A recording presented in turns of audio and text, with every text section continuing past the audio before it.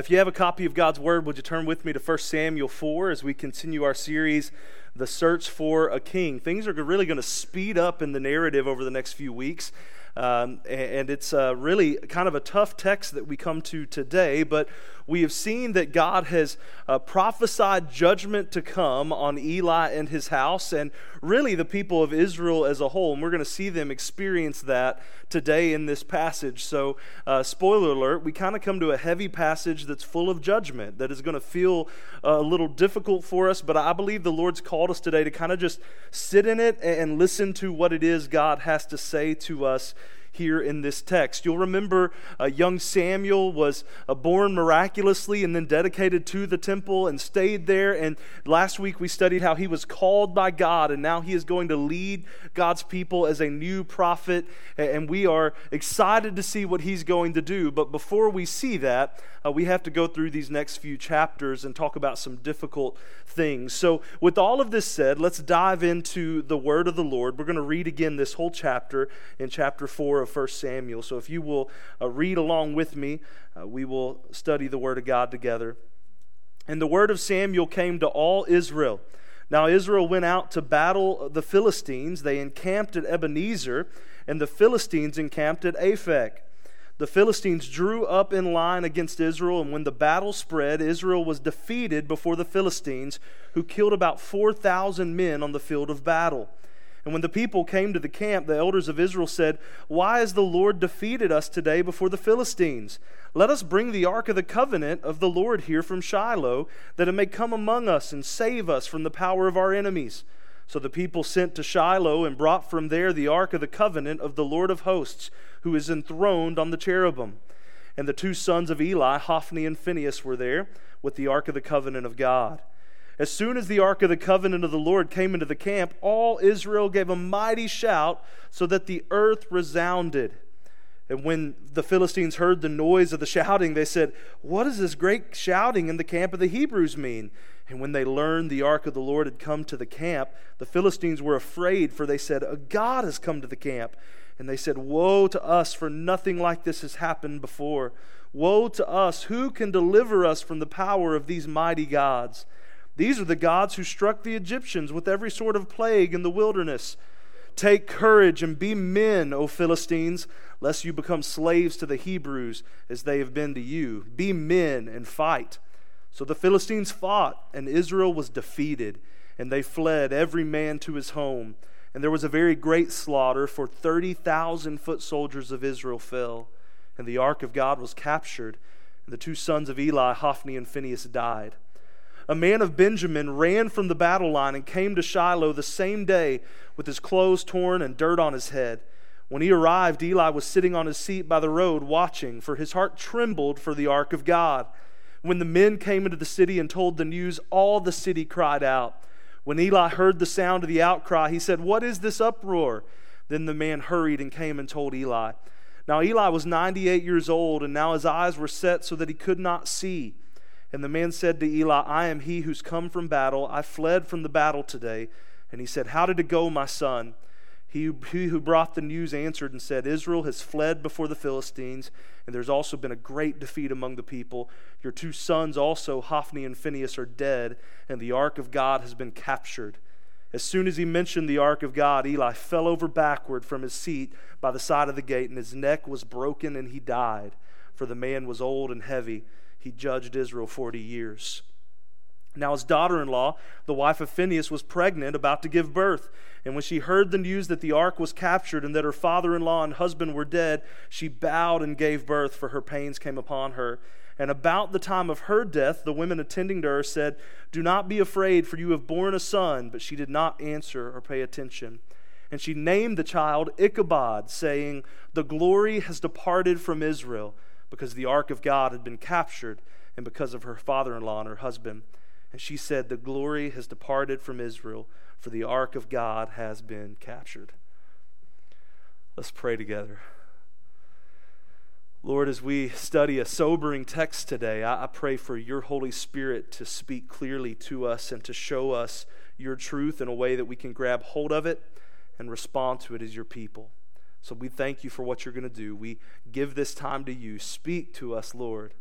Your servants are listening. It's in your name we pray. Amen and amen. What's interesting here in chapter 4, because Samuel, who's literally the book is named after, is mentioned in verse 1, but what's interesting is that after this verse, we're not going to hear from Samuel again until chapter 7. So in a book where Samuel has been featured prominently to this point, he's kind of going to disappear for a little bit. In fact, it's so strange that some scholars have suggested perhaps this was a later addition by some scribes trying to fill in some of the historical context. There's really no reason for us to think that's the case. Instead, what I think we're seeing here is the transformation of God's people happening in real time. And here's what I want to just tell you. This is a thing that I think we often don't think about. But did you know that real change and real transformation tends to take some time? So Samuel was called by God, and the lamp was still flickering, and the word of the Lord was revealed once again. And they all lived happily ever after. Well, that's not how it happens.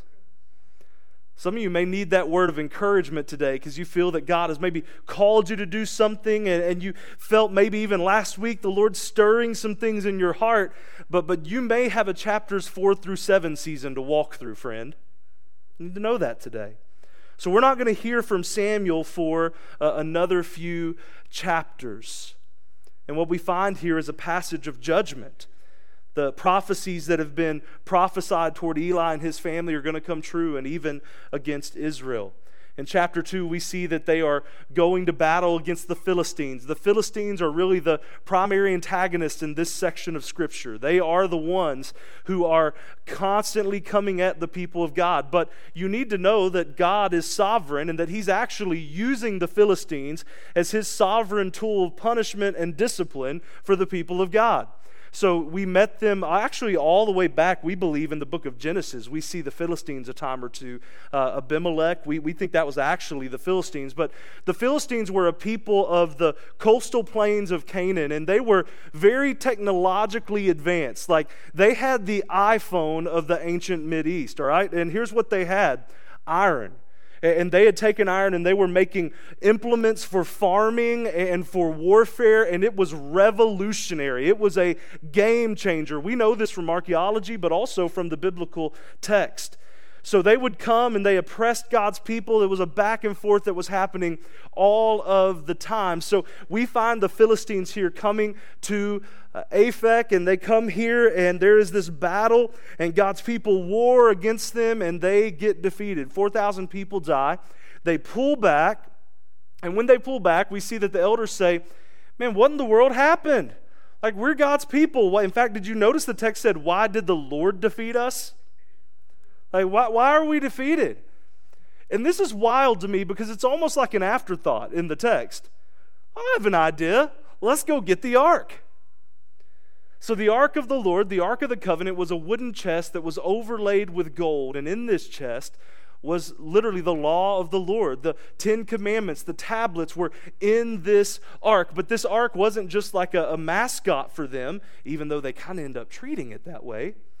But the ark of the Lord represented His power and His presence among His people. So they say, hey, let's go get the ark. And they do, and they bring it into the camp. And when they bring it into the camp, there's a huge reaction, right? Everybody is pumped. They are excited. The ark is here. The warriors are yelling, that's what we forgot. Now we should be good. In fact, it was so bad that the Philistines heard the yell, and they say, what's going on? They had heard of Yahweh. They had heard of what was happening, and they know the Lord has come into that camp. We're in trouble. Oddly enough, though, the Philistines redouble their efforts. They say, we got to do something. This is a serious situation. So they double down and get together. I love that passage. They're like, hey, man up. Let's go. We got a job to do. And the Lord uses them to discipline Israel. If you thought 4,000 was a staggering number earlier, they lose 30,000 people, and they are absolutely routed. The tragedy continues as news gets back to Shiloh of this defeat. Eli is propped up by the gate. Big dude. Why is he a big dude? Because he's been eating the fat portions that belong to the Lord of the sacrifices. God's judgment's coming for him too. Notice the text said that he was very concerned about the ark, though. I thought that was odd. Hophni and Phinehas, it doesn't say that he was worried about them. And even when he fell over, he didn't fall over at the news that his sons were gone. He fell over at the reality that the ark was gone. Even in his spiritual state of kind of confusion and not really walking with the Lord, he knew this was a huge deal. So when the guy tells him, your sons are dead and the ark is gone, he falls down, breaks his neck, and dies immediately. Tragedy continues. I'm telling you, this is so uplifting. I'm glad you came today. Phinehas' wife is giving birth to a child, and she's going to die in childbirth, but before she dies, she names this child Ichabod, which is kind of weird because this is something you see a lot in the Bible. They would name their children after significant events that were happening around them. Perhaps you do that. I don't know that really happens. You know, my son Robert was born right in the middle of the COVID crisis in 2020, but we didn't name him Lab Leak or Wuhan or Corona or anything like that. We named him Robert, right? Like that's normal, okay? But this lady says his name is Ichabod, which means a heavy, heavy thing. No more glory. I imagine that was a song that, A Boy Named Sue was something else, but imagine Ichabod's song when he got older, right? No more glory. This is a sobering passage, isn't it? It's challenging for us. Judgment has come to the household of God. And it's also come to the people of Israel through this military defeat. And the glory of God was gone. The glory symbolized by the ark, but also literally the glory of God was not there with his people. We're going to see in the weeks ahead that God is still all about his glory. In fact, he's going to demonstrate that in an incredible way in chapter 5. And I got to tell you, I wanted to preach like 4 or 5 together so that we could be like, this is really sad. Let's get to the glory part. But friends, I believe it would be wise for us to consider here what the Lord may be showing us in the midst of a tragic passage. So let's not rush past this together. I believe the Lord has a message for us that we need to consider. So let's do that together. The first truth I want us to consider is God's gracious judgment. God's gracious judgment. Now, grace and judgment aren't two words that we generally would put together, right? Like, this is not something that we usually talk about in the same context. But what I need you to understand is that the Word of God is going to bear this out over and over and over. Romans 2:4 is going to tell us that it's the kindness of God that leads us to repentance. Hebrews 12:6 says that God disciplines those he loves. He disciplines his children. Did you know that a loving father disciplines his children? And a loving God disciplines those that he loves, his sons and daughters.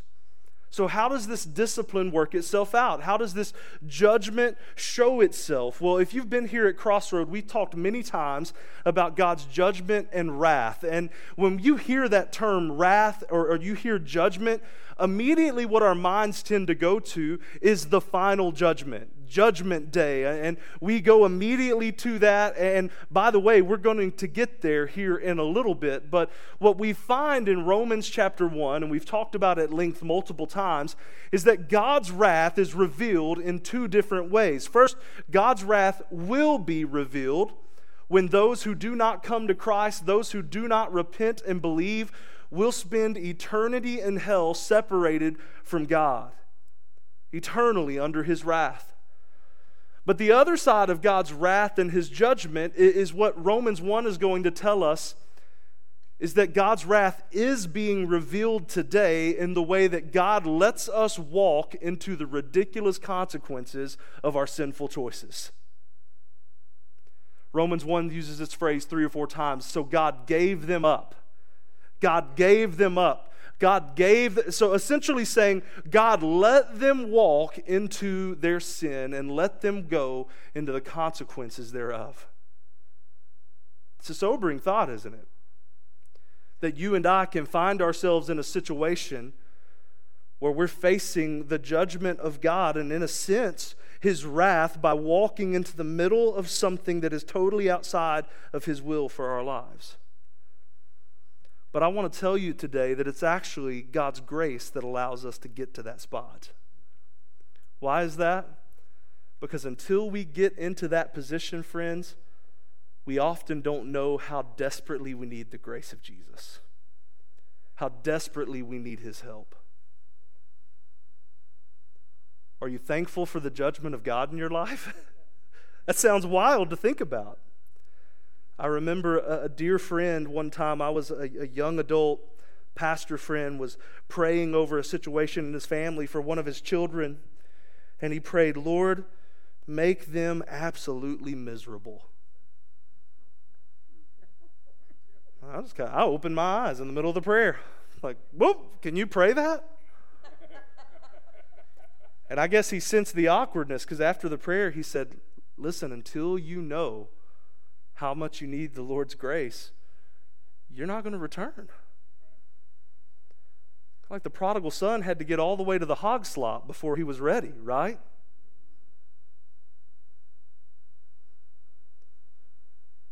So are you under God's wrath today, or are you experiencing God's judgment? Let me just tell you, friends, I don't know, and I can't answer that for you. The reality is we do live in a fallen world where rough things happen, bad circumstances come, we encounter difficulty in our lives. But perhaps you're in the middle of that situation today because of your sinful choices that led you there. But can I tell you, however you got there or however you got here, can I tell you what the solution is? The grace of Jesus. And in His grace, He is giving you an opportunity to respond today. But it matters how you respond, friends. Because what we see in the text, secondly, is man's half-hearted response. Oh, it's a tragedy. Here they were. If there was ever a reset moment, if ever they were encountering God's gracious judgment, they lost 4,000 people and they reset. The elders, the leaders of the people could have said, "Guys, clearly we have broken the heart of God. We have broken the commandments of the Lord. Let's humble ourselves. Let's repent and let's change so that the Lord can help us out of it." But that's not what they do, is it? Again, note that it's almost an afterthought. Let's go grab the ark. They were treating the Lord really as a mascot. Let's go get him and bring him in. It's kind of the idea that if we push the right buttons and pull the right levers and do the right religious things and act in the right way and make all of these things happen and look really good, then we'll be able to get what it is that we think we want and need. This goes back to what we talked about a couple weeks ago, the issue of entitlement. We think that if we do the right religious things, we give enough, serve enough, be present enough, and do our Bible studies enough, that God is going to give us what it is that we think we need to make it through. Oh, but guys, that's not how the Lord works. Are you worshiping the Lord just to try to get something out of Him? If you are, you're not truly worshiping the Lord. You're worshiping yourself and dragging the ark along with you. This has devastating consequences, friends. They had the ark. They had the symbol of God's glory, but friends, the people were already Ichabod. It was already a people of no glory. It looked good. It sounded good. This is really the danger of half-hearted response. It actually looked good and felt good, right? The ark, can you imagine the scene? The ark comes in. They're shouting. The text said the earth resounded, like the earth is shaking and responding to this moment. Even the enemy goes, "Oh, guys, we're in trouble."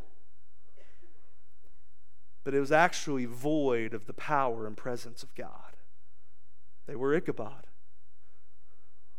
Oh, church, I'm concerned today because it's so easy, I believe, for the people of God today, the Western church, even for Crossroad Church, to be the church of Ichabod.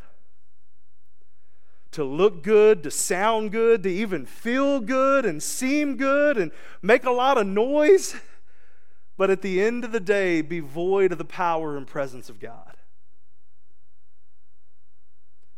2 Timothy 3:5, that says they have the appearance of godliness, but lack the power thereof.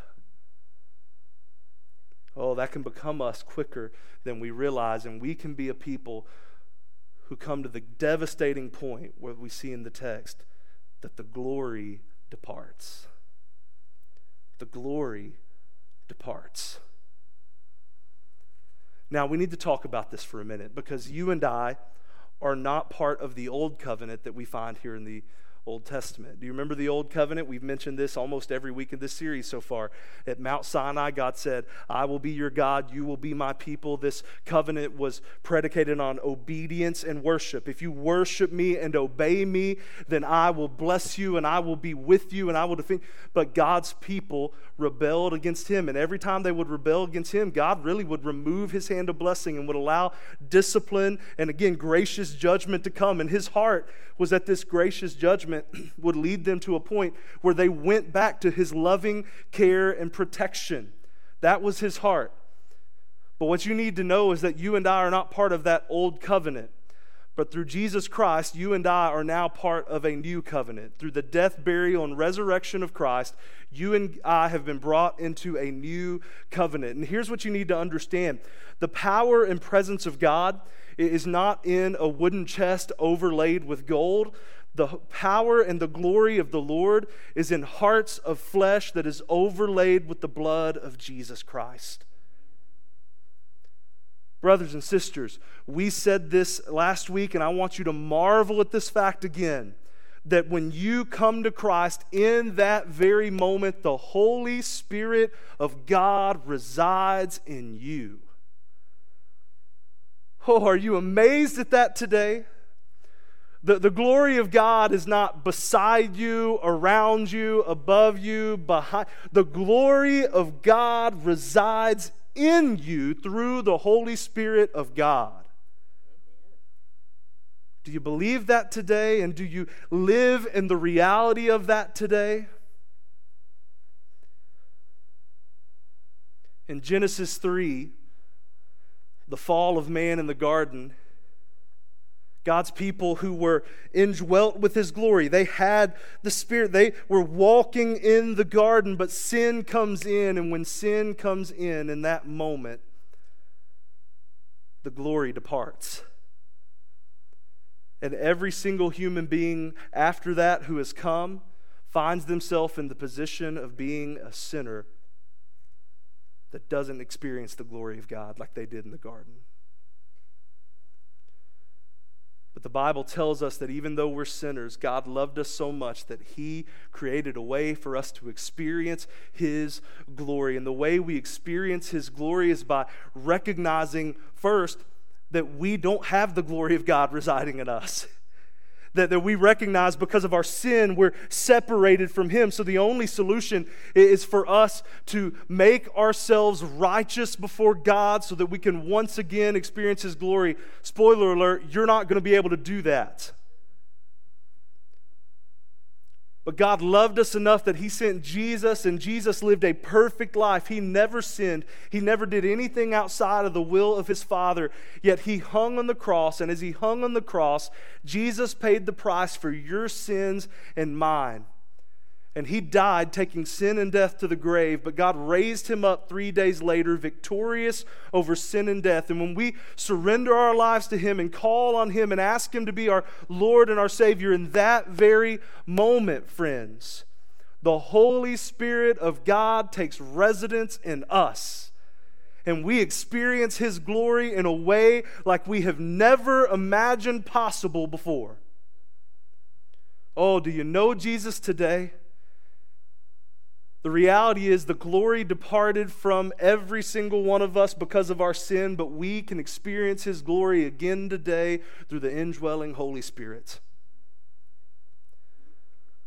Oh, do you know him? But here's where we got to get a little more detailed. Because a bunch of you are like, yeah, I know the Lord. I asked him to be my Savior. But here's what I want to acknowledge today. There is a sense where even as believers, we can walk and live in such a way that in a sense, the glory departs. when we live ignoring the Holy Spirit of God, when we don't walk in the Spirit, when we ignore the Spirit of God in us, can I tell you, there is a way that we walk that will rob us of the blessing of God in our life. You say, well, Pastor, I don't know about that. Well, let me read you the Bible.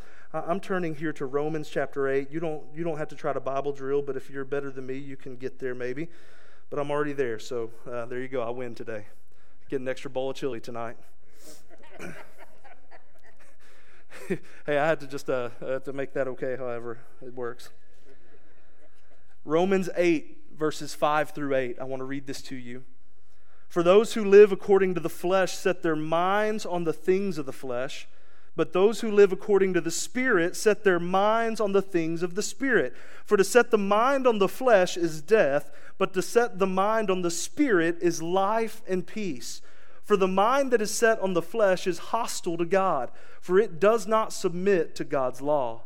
Indeed, it cannot. Those who are in the flesh cannot please God. Brothers and sisters, I want to tell you today that I believe there are many Christians who gave their lives to Christ, who surrendered their lives to Him. And I don't believe you can lose your salvation. We've said that many times. I've pointed to the texts that tell us why that's the case. But I believe there is a way where you can live your life as a saved believer while ignoring the reality of the Holy Spirit of God that indwells you. And when you live your life ignoring the Holy Spirit that indwells you, you are going to miss out on the experience that God wants you to have day in and day out as His follower. And I believe that probably, this is a huge broad statement, but I'm just going to go ahead and say it anyways. I believe the majority of Christ followers today in America are living that way. They got saved and it was a real meaningful experience, but maybe it was teaching or lack of teaching, or maybe it's just the world around them. But we are wired to walk in the flesh, and we've never truly known what it is to walk in the Spirit. And many of you may be in that state today and you don't even know it. You may say, now, Pastor, this sounds a little bit weird. Can I give you, and just in case you're going to email me, I'm trying to give you lots of biblical examples here, okay? Remember Samson? Strong dude, probably, yoked like me. Wow, thank you for your laughter. Y'all were quick on that, a little too quick. There's this wild verse. This is a few generations before where we're at in the Bible's narrative here in 1 Samuel. But not that long ago, historically speaking, Samson was one of the judges God used. In fact, he was battling the Philistines. And do you remember Delilah cut his hair? And when she cut his hair, the power of God had left him. There's this wild verse. He wakes up, he jumps up. I think this is Judges 16:20, but write that down and check it. But here's where, find the story, you're going to find this verse. Here's what it says. And Samson didn't know that the presence of the Lord had left. Can I tell you, I feel like when the American church tries to stand up and flex today, we don't realize that the presence of the Lord has already left. I came across a quote a few years ago that has messed me up ever since. And here's what it said. If the Holy Spirit were to leave the modern American church, would we even know it? Would we even know it? I mean, so much of what we do in the church today is dependent on us. It's dependent on man. It's like, let's get the right music, the right lights, the fog machine, the right preacher in skinny jeans. Let's give them the great hospitality experience. Let's do all these things. Let's get the right kids ministry and youth ministry. Let's put all the ingredients and mix it together, and you have a great church. But at the end of the day, you can have all of those things, and you can even have the world saying, that's a pretty awesome place. You can have other people in the camp saying, yay, the ark of the Lord is here. But at the end of the day, it's empty of the power and presence of God unless we are a people who are full of His Spirit.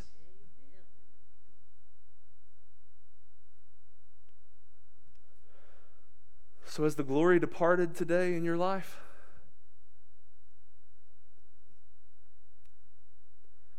What do we do if we find ourselves in this place? Well, the text isn't going to lead us there, but we're going to see this happen in the next few weeks. And I just want to issue this today. The call is to respond and repent, to turn back. This is what the Lord was inviting his people to do, and they had chances to do it. And this is really the tragedy of chapter 4, guys. The tragedy is not that we have a God who judges. As I said, it's really his grace that allows us into these situations.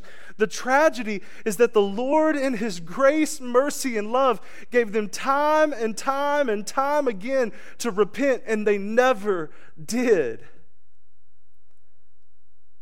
Think of Eli.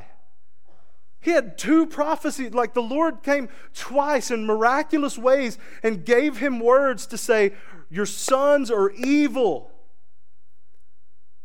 And who knows, like the second time, last week we said that the text said, no matter how many offerings or things you do, it's too late. But we've seen the Lord say that in other times. And do you remember, you had the Abraham situation where he's almost reverse auctioneering with the Lord in Sodom and Gomorrah? Okay, y'all don't know what I'm talking about. Read your Bibles more. God says, I'm going to wipe out this people. Moses is like, what if there's 40 good people? Surely we wouldn't do that. And he's like, okay, well, I won't do it if there's 40 there. All right, well, what about 40? And we have 5, looking for 40, like trying to work it down. He gets it down to like a handful of people, and guess what? They still weren't there. God in his grace was giving opportunities, but the people didn't repent. Here's what I need to tell you today, friends, and I tell you this with love. There will come a day where it will be too late for you to repent and believe in Jesus Christ as your Lord and Savior.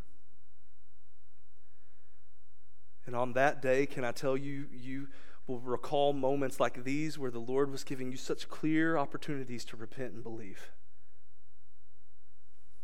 But there will come a day where God's eternal wrath that we talked about earlier will be a reality in the life of those who never repent.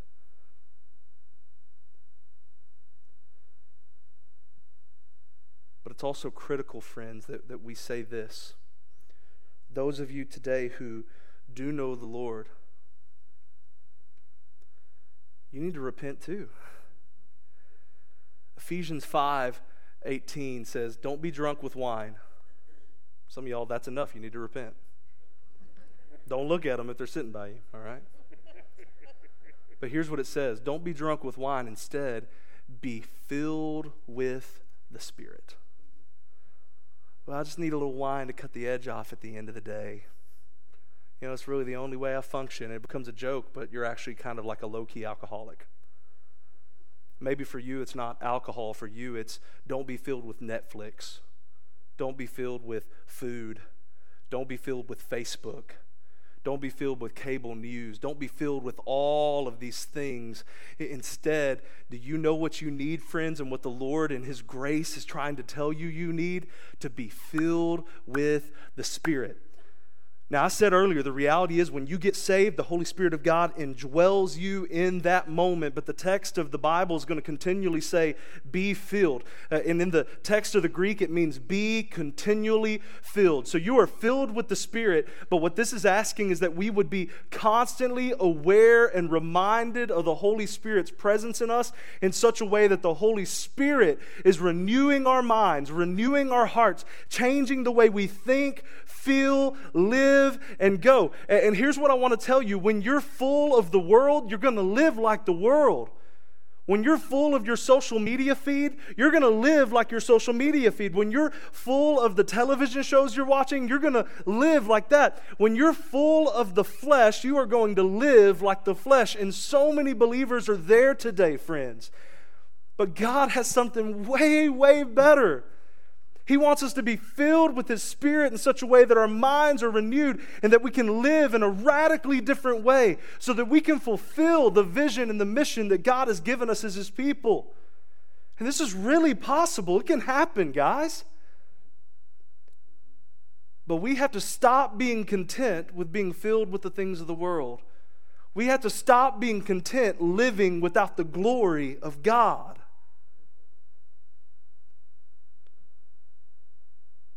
We don't need to be Ichabod, Instead, with the Holy Spirit's help, we need to run to God. Yeah, that rhymed. You're welcome. Tweet it. Is Twitter even a thing anymore? I don't even know. Here's what I want you to consider, friends. So, there's a letter in Revelation chapter 2 that God wrote to the church in Ephesus. The very church that he had said, be filled with the Spirit. Y'all, Ephesus had a wild story. Like, go back to the book of Acts. The gospel radically changed that city. They're like burning books. Like, and it wasn't like, hey, repent and burn your evil books. No, the Holy Spirit of God was renewing their minds. So they're like, you know what? I'm done with TV. I'm done with social media. I'm done with all the. They're burning their magic books in the town square. They turned that town so upside down that a riot breaks out because people are repenting. Isn't that wild? God used that church in an absolutely incredible ways. You've studied the letter of Ephesians that was so powerful, and you think, wow, what a great church. But what do we find in Revelation chapter 2? God says, man, you guys are doing a great thing. Jesus says, you're not tolerating false teachers. You're not putting up with bad doctrine. You are staying strong. You know the theology. You've got all this stuff together. But he says this, I have this against you. You've abandoned your first love. And the tragedy is what we know of history is that eventually the Ephesian church folds. Church history tells us that. They didn't make it. They never returned to their first love. It sounded good. It looked good. I'm sure it even felt good sometimes, but it was an Ichabod church. Oh, but church, the Lord loves Crossroad too much to let us be Ichabod. He loves your family too much to let you live without the glory of God. He loves you too much to let you live without the glory of God. You say, well, how do you experience that, Pastor? Can I tell you how you experience the glory of God? Repent. And let your life be filled with the Holy Spirit of God instead of the things of you and the things of this world. A renewed mind and a renewed life with the power of the Holy Spirit would look like revival in your life, and that would lead to revival in this church and in this city. Oh, Lord, may it happen today. We're living in Ichabod, but we have a God who is all about His glory, and He can use you and me to be part of His work. Lord, thank you for your word today. God, I pray that by your Spirit you would do a work in us. Oh, Father, forgive us for being content with worldliness, for being content with half-hearted religion, for being content living a life apart from your glory. Oh, I pray that you would show us and make us aware of the Holy Spirit that lives within us, and that we would be filled with your Spirit in such a way that we have a renewed heart, a renewed mind, a renewed life, so that we can be your people living for your glory. Oh, Lord, thank you for what you've done and what you're going to do.